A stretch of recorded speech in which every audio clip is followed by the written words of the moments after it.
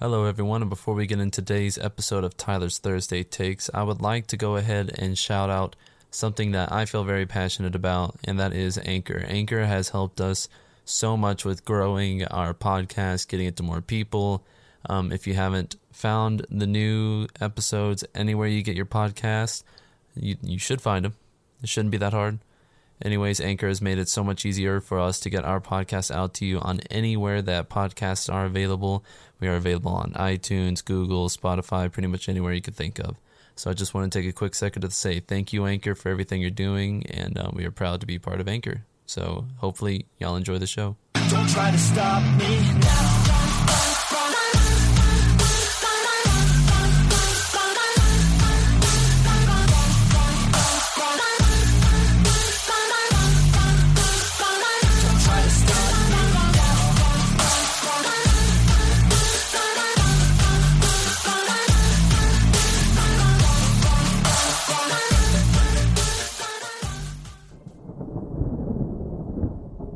Welcome to Glen Echo, a picture postcard community that is itself representative of 1,000 small towns found all across America.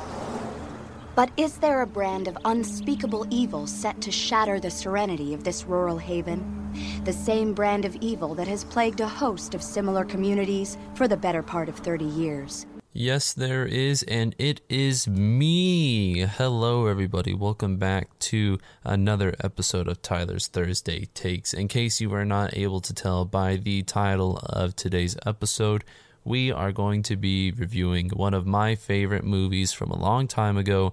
It's a horror movie that has a little bit of another spin on it. It is Behind the Mask, The Rise of Leslie Vernon.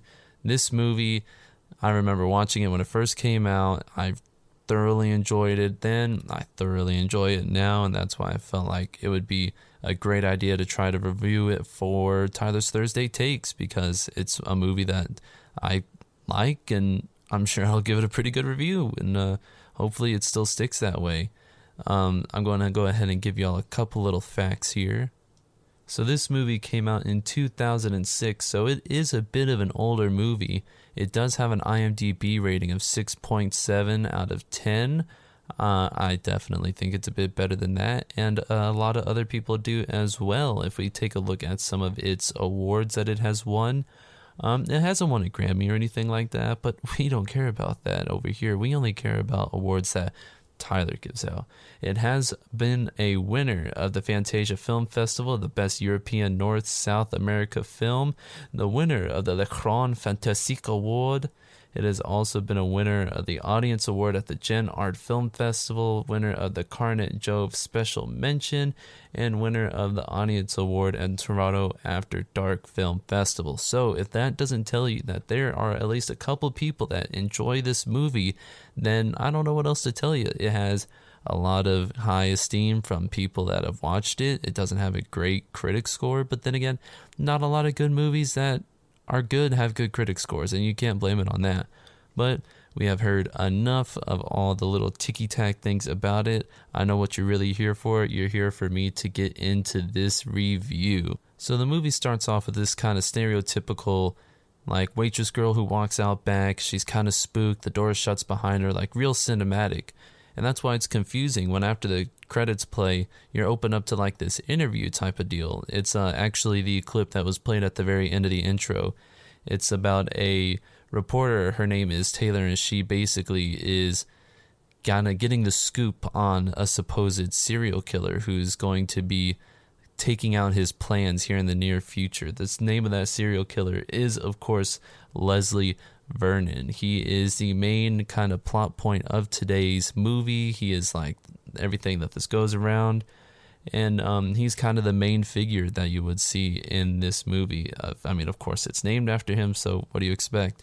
So they open up on this house, and of course, there's spooky stuff going around, and they're already kind of freaked out, and you just kind of have to sit there like, dude, you came to interview a serial killer. You think it's going to be sunshine and rainbows? Like, why are you getting so spooked out? Anyways, he ends up popping out from like behind the house, and he's like, "Oh, I got you." And my first impressions of him is he's basically like a Walmart version of Ryan Reynolds, this Leslie Vernon. He's very charismatic. He's very nice to them. He definitely doesn't strike you as somebody who's going to be a serial killer. And so they go inside and kind of start trying to figure out, how he lives and everything. And he shows them his pet. He shows them his pet turtles, and he has this wonderful golden line that, I just find it fascinating. Turtles are good that way. Very feng shui. Yeah. Plants and turtles. I only keep pets I can eat. I mean, the man's looking at it at a very smart perspective. He can eat a turtle. He might have to fight off a dog, but he can very easily eat a turtle. The man's got his priorities straight.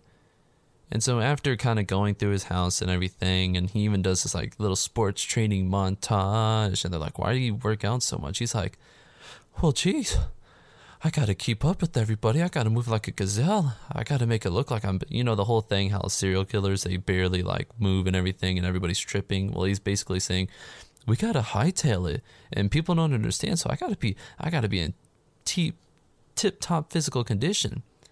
So anyways, he takes him to the house. It's his supposed childhood house where his mother was killed in the apple orchard, and it's all this spooky backstory. And so the reporter, she asks him, she goes, well, why don't you just live here? Why don't you live here then, instead of so far out of town? Because I can't.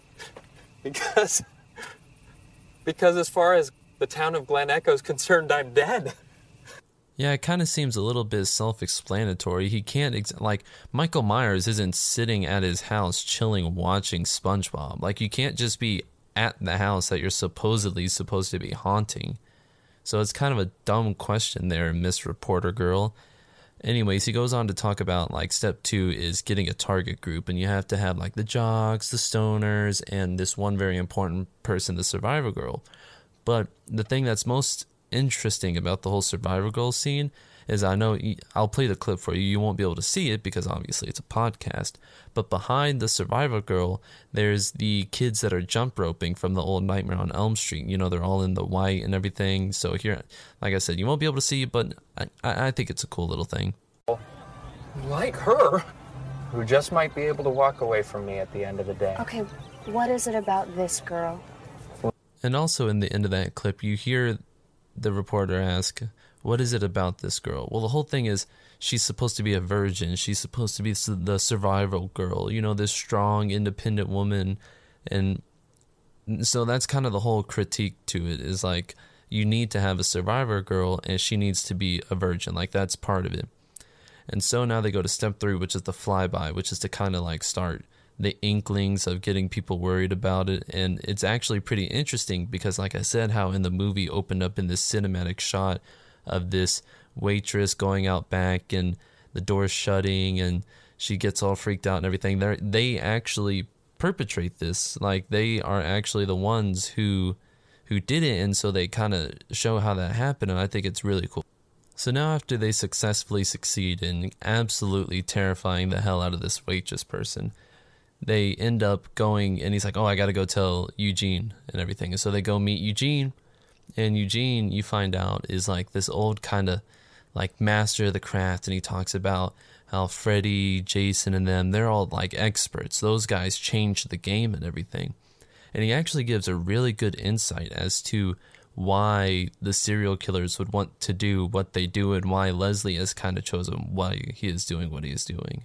Every civilization from the dawn of man has had its monsters. For good to be pitted against evil, you have to have evil, don't you? And I just really like the insight on that. In all these movies, a lot of times you don't really get an explanation. I know in a lot of the big horror movies like Nightmare on Elm Street, you kind of get a backstory as to why, and because he was a pedophile and stuff like this.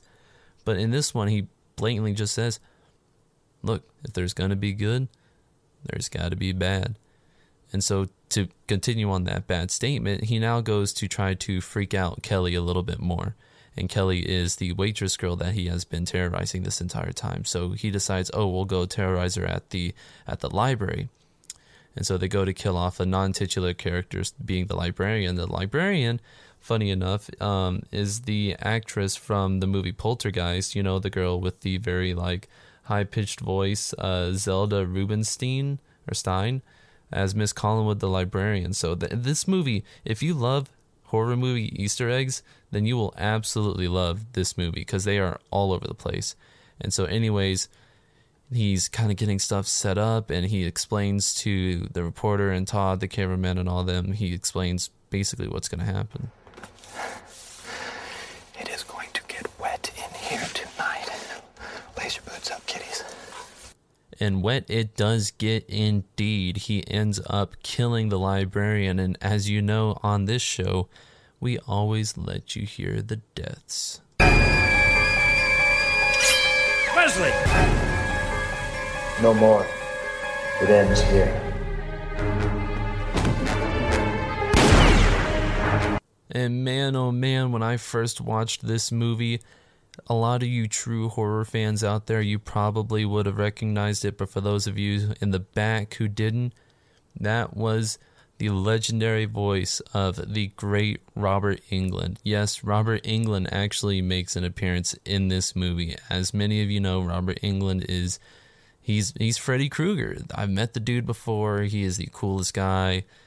Anyways, he ends up like shooting at Leslie, and you have no idea who this is. And like he shoots at him, he protects Kelly, and so Leslie bolts out of there. And once they get out of there, Leslie's like ecstatic after just getting shot at, and he's like, "We got an Ahab." I'll be damned. Doc hollering. Right when you need him. It's unbelievable. It looks like you got your Ahab. So a lot of you are probably wondering, what's an Ahab? Well, supposedly in the serial killer community, an Ahab is supposed to be that guy who's willing to put his life on the line for good, basically the whole antithesis of what it is to be evil or what it is to be a serial killer. So he's ecstatic because this is basically his rival. This is who is going to do everything to stop him. So he's ecstatic. And of course, the next day, the reporter and her crew decide, we're going to go to the cafe that Kelly works at. After Leslie has specifically told them, do not interact with her at all. And I'm pretty sure going to the place that she works is interacting. Anyways, of course, Doc Hollerin's sitting there because he is a massive creepo. And he goes, what are you doing? Why are you following this girl? Do you know Leslie? He's like, you don't know who you think. You don't know who he is. He's actually Leslie Mancuso. And so, like, the reporter finds out that Leslie is not actually who he says he is. And he flips as soon as they get out. He, like, pushes her up against the fan. He's like, we'll talk about this later. And so basically they have this big conversation. Turns out Leslie's not Leslie Vernon. He's Leslie Mancuso. He's like, he formulated this whole thing just so he could be the serial killer. And the whole reason that Doc Holleran can't just arrest him is because he has a restraining order about him. And it's really kind of weird, but it's really interesting to kind of see how he, you know, formulates the fact that none of this can like happen anymore. And so now they go for like a 60-minute sit down type of interview where the reporter is now interviewing Leslie and basically asking, oh, well, what's your plan? And he kind of goes like Ocean's 11, and he basically explains the entire thing. So he talks about how you want to keep everyone inside the house as possible. You can't kill him in the closet because it's a safe space, which is completely ridiculous. In the original first Halloween movie, she is literally attacked in the closet. So it's definitely not a safe space. And he makes it pretty clear. Rule number 1, no one gets away. But basically he starts going down the group of people, and I just had to include this in here because I thought this clip was hilarious to me. Friends gonna get frustrated, take it out on the stoners. The stoners are gonna be stoned. Yes, that is the type of peak quality explanation that I strive for in this podcast, to kind of bring to all of you that stoners will be stoned. And anyway, so he continues to go through it, and he goes all the way through how he kills all the people and like all the various different ways. And he gets to the part where she's going to look to defend herself. But not just defend herself. For a big, long, hard weapon. You know what I'm talking about? It's okay, Tay. It's deeply symbolic. She's empowering herself with cock. Empowering herself with the power of penis, my friends. Yes, that is correct. You heard it correct. Everything in this plan, he keeps referring back to the fact that it's symbolic of, basically, it's all sexual. Like, they talk about how the closet represents the womb, how the weapon symbolizes his dick. So it's really weird how like sexual it is, but it's all supposed to be like a metaphor for being born and all that. And so he goes through how he basically kills everyone and he leaves it up to the final girl. One of the things he mentions is that he pre-cuts all the limbs on the branches to where if they try to climb out through the trees, it'll snap and they'll fall down. So he's basically thought of absolutely everything. And so now he goes back to meet Eugene and his wife, and they kind of have their last kind of run through, kind of, pep talk, kind of know everything will be all right. But Eugene has this absolutely, this is the information that everybody in a horror movie needs to hear, and these are the rules you need to live by. Aside from that, the simple answer is run like a motherfucker and don't stop till the sun comes up. Pardon the French, but there it is. And don't try to hide. We'll find you. Don't try to be a hero and fight us. You'll lose. Now pick out a clear spot ahead of you, as far away as possible, and run straight. And don't ever, ever look back, because you won't like what you see. I promise you that. And so now they're getting all ready, and Leslie's putting this goop on his face, and he actually says it's to keep his blood vessels constricted. It actually helps him stay fire retardant, because he just thinks it'd be a nice thing to put in there. And so now he starts enacting his plan, and they're in this hidey hole, and the couple come upstairs to do things that couples do in a horror movie. And you know what happens when you kind of get busy in a horror movie.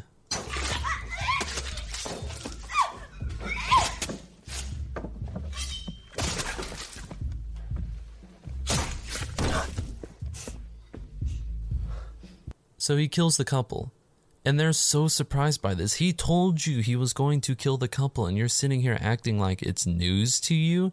And of course, anyway, so this absolutely freaks out the reporter, and she loses her shit for some reason. Hey, what's wrong? Get that thing out of my face. Just get it out of my face. How am I supposed to? I don't give a fuck! Hey, Jesus. Hey. Okay, outside. Everybody outside.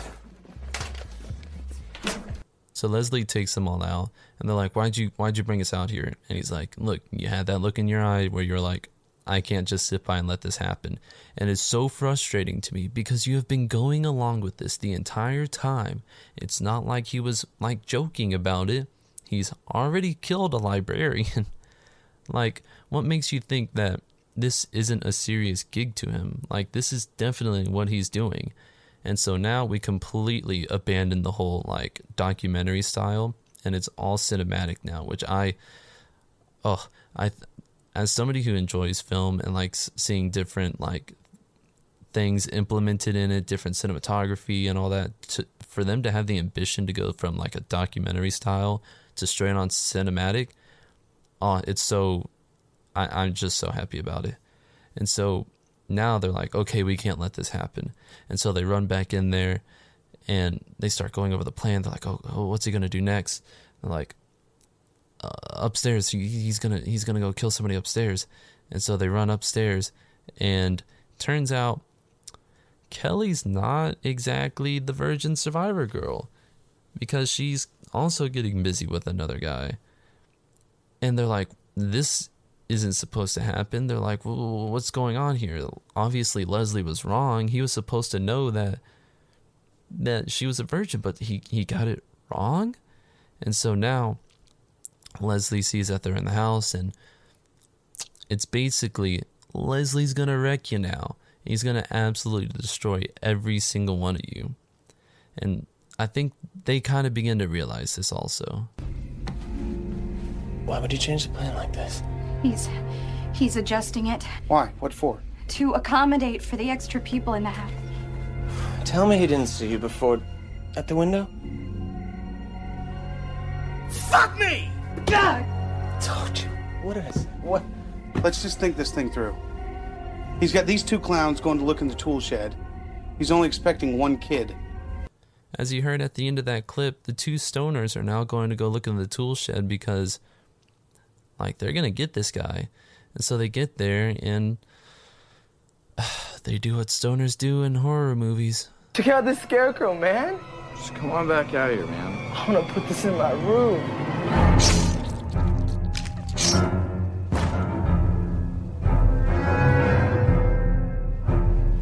Come on, man, let's go.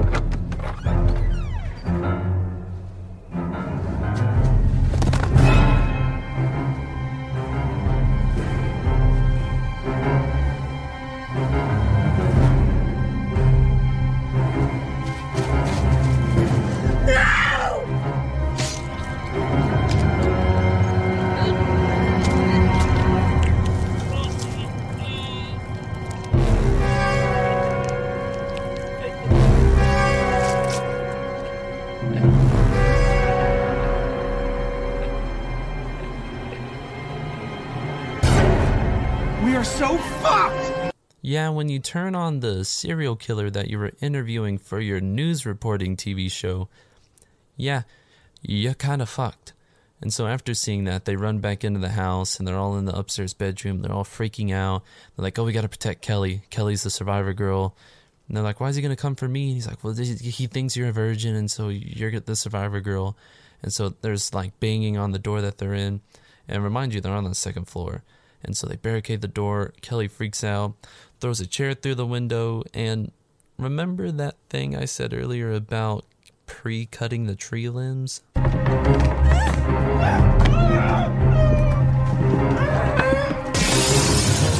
No!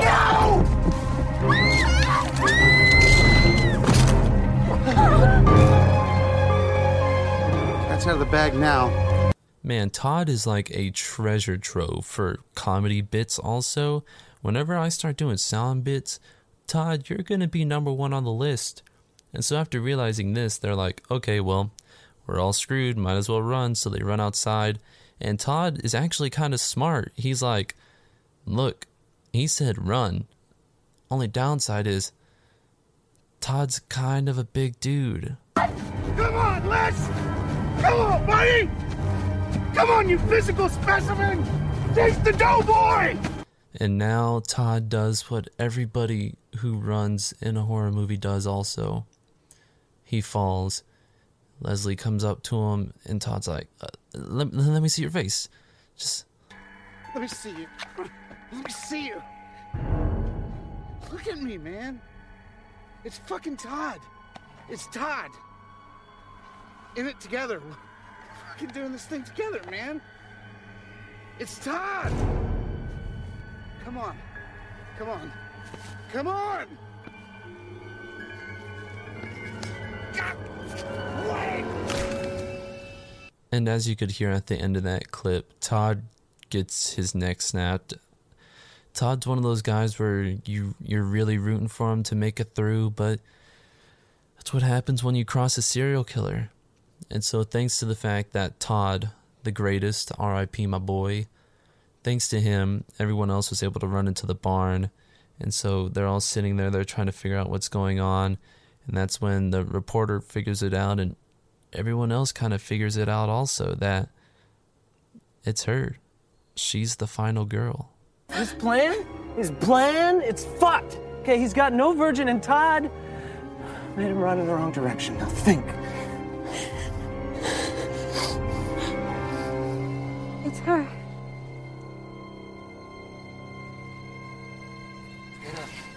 Lauren's right. It's you. You're the virgin. Ha ha, you're the virgin. I know that's not a good thing in this, but I thought it'd be funny. And so for some reason, the same girl who was like, it's her, she's the final girl, she has this imparting words of wisdom to ask upon the all great leading final girl. What happens to me? You die. You're not called the final girl. You are, I am here to die. And this is brought apparent in one of the very next scenes, because they go to try to get a more strategic spot, and they go, so this is a continuity that I don't know if there is a deleted scene here, but they run up in the barn, somehow end up on the bottom floor of the barn, and at this point Doc Holliday comes in, and of course the whole mistaken identity thing, they hit him, knock him out, and this whole sequence is confusing, because after they knock him out, the "what happens to me" girl goes up the ladder, and Leslie gets himself a double.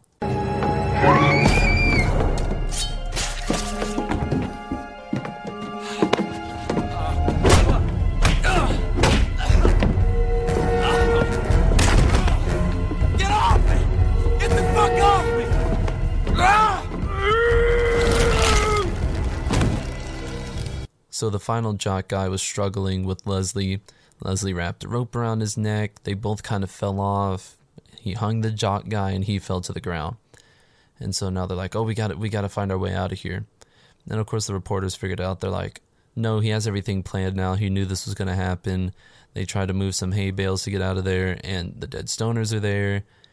And so as they're looking at that, Leslie sits up in the background. He's getting ready to come up behind the reporter and kill her.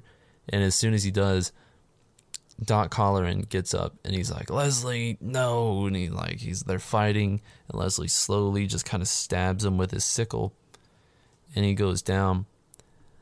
And so they go right, they're all going right according to plan. And so they run into this grain mill area, and they try to jump out a window, but of course Leslie already thought about that. So the only way for her to go out is through the slide. And the other cameraman stands there, and he decides he's going to be a tough guy. I love her. You gotta go through me. Yeah, real tough guy for a whole 2.5 seconds.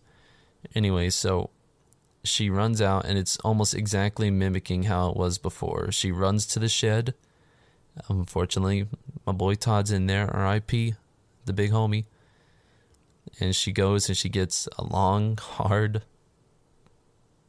cock object in the form of the axe.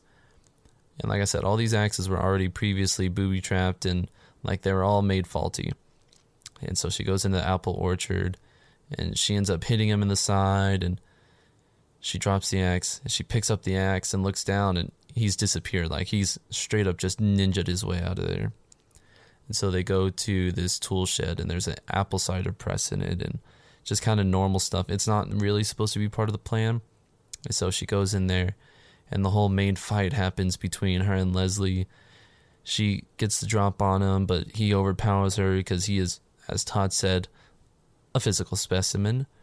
And because of that, she's reaching down, and she grabs the sickle from in his back pocket and stabs him in the side. And she beats him up, pushes his head inside of the apple cider press, and she starts spinning it around, and you can hear it crushing his head, and you just hear him say this. I knew you were the one.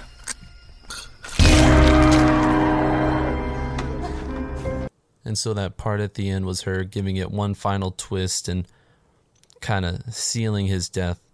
And just to make sure, she starts pouring gasoline all over the place and sets it on fire. She runs out of the shed, and Doc Holleran is there, and so is the other guy who's fake tough, and they're like, he's just a man. That's all he is. He's not a story. He's just a man. And it ends there, staring at the burning building.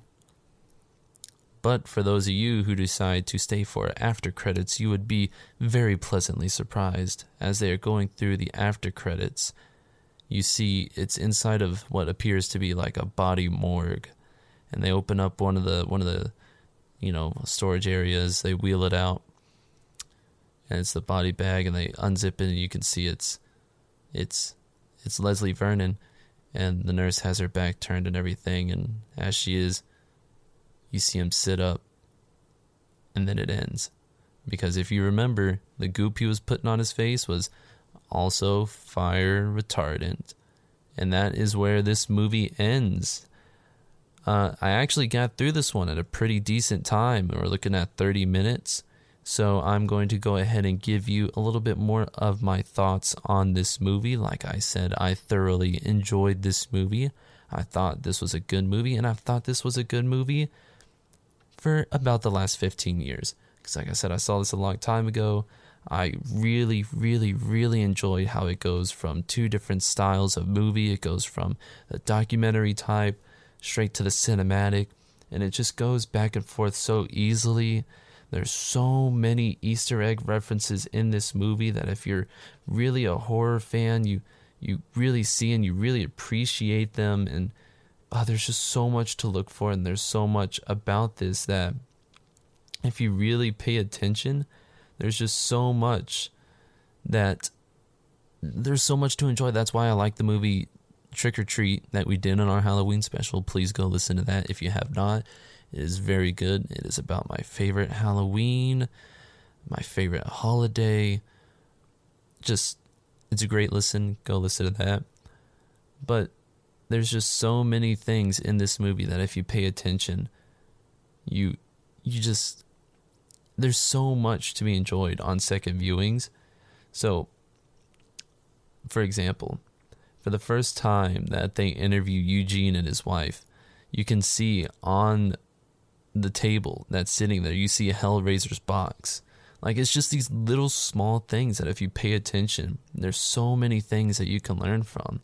Like, Leslie's real surname, like I said, was Mancuso, and Frank Mancuso Jr. was the producer of most of the Friday the 13th movies. There's just so many Easter eggs to this that if you enjoy horror movies, you need to watch this. You need to give it your time of day. I know IMDb is lying to you with a 6.7 out of 10. There is no way in God's green earth that this is a 6.7 out of 10. I've always said this is just an excellent movie. I thoroughly enjoy it. And you know what? I like it so much that I'm going to watch this movie with my girlfriend. Either today or we might watch it while listening to this episode, because this episode is coming out for you on a Thursday, and I'm staying up until 11:26 on a Wednesday so I can get this out for all the listening ears that want to hear it. So I greatly appreciate any of you who are here, who listen to Tyler's Thursday Takes. But before we go on, I got to give you my rating. So we are going to give a very special Tyler's Thursday Takes rating to Behind the Mask, The Rise of Leslie Vernon. We are going to give this movie a 9.8. I know that may sound a bit high, definitely a lot higher than IMDb, but if you ask me the way that it goes between the whole documentary film and the cinematic film, and they explain so much, and there's nothing that's just left up, and the acting was good. I really enjoyed the main character who played Leslie Vernon. He did a great job. Like I said, he reminds me of a Walmart version, Ryan Reynolds. That is not a knock on him. Just Ryan Reynolds is Ryan Reynolds. You can't pass that up. But his name is Nathan Basil. I thought he did a great job. I thoroughly enjoyed every bit of this movie. And I know you will too. If you enjoy horror movies, you will definitely enjoy this movie as well. So like I said, 9.8. That's hard. That's hard to top. I honestly don't know if I have one that's better than this. I don't even know if I would have given Trick or Treat that. I know it would have been up there if it was a Tyler's Thursday Take, but that is not on Tyler's Thursday Take. Tyler's Thursday Takes will be a completely separate rating system than the main podcast, but I greatly appreciate anybody who has stuck around this long to hear all of my ramblings about this movie. So thank you to everyone who decided to listen, who decided to stay, who decided to sit here and listen to me talk about one of my favorite movies with you. So, in case you didn't hear, we will be having something very special coming up in the next couple of weeks for our main podcast. Like I said, this episode is currently free to everybody who wants to listen everywhere. Hopefully, whenever we get a little bit more of a fan base, we can start doing a little bit more exclusive things for y'all. But until then, I can't wait to give out more content for y'all. Can't wait for y'all to listen. And I hope that I am making it interesting for y'all. So thank you to everyone who has listened. Thank you to everyone who is going to listen. And hopefully here soon we can actually start making a business out of this. So thank you, everyone. I greatly appreciate you for sticking around. I managed to keep it under 40 minutes this time. Thank you all. I'll see you next Thursday. It was easy till it got a little deeper. Now we don't know how to deal with you, so I'ma disappear. I'm a ghost. Now you see me, now you don't. I'm a ghost. Every time you hit the phone.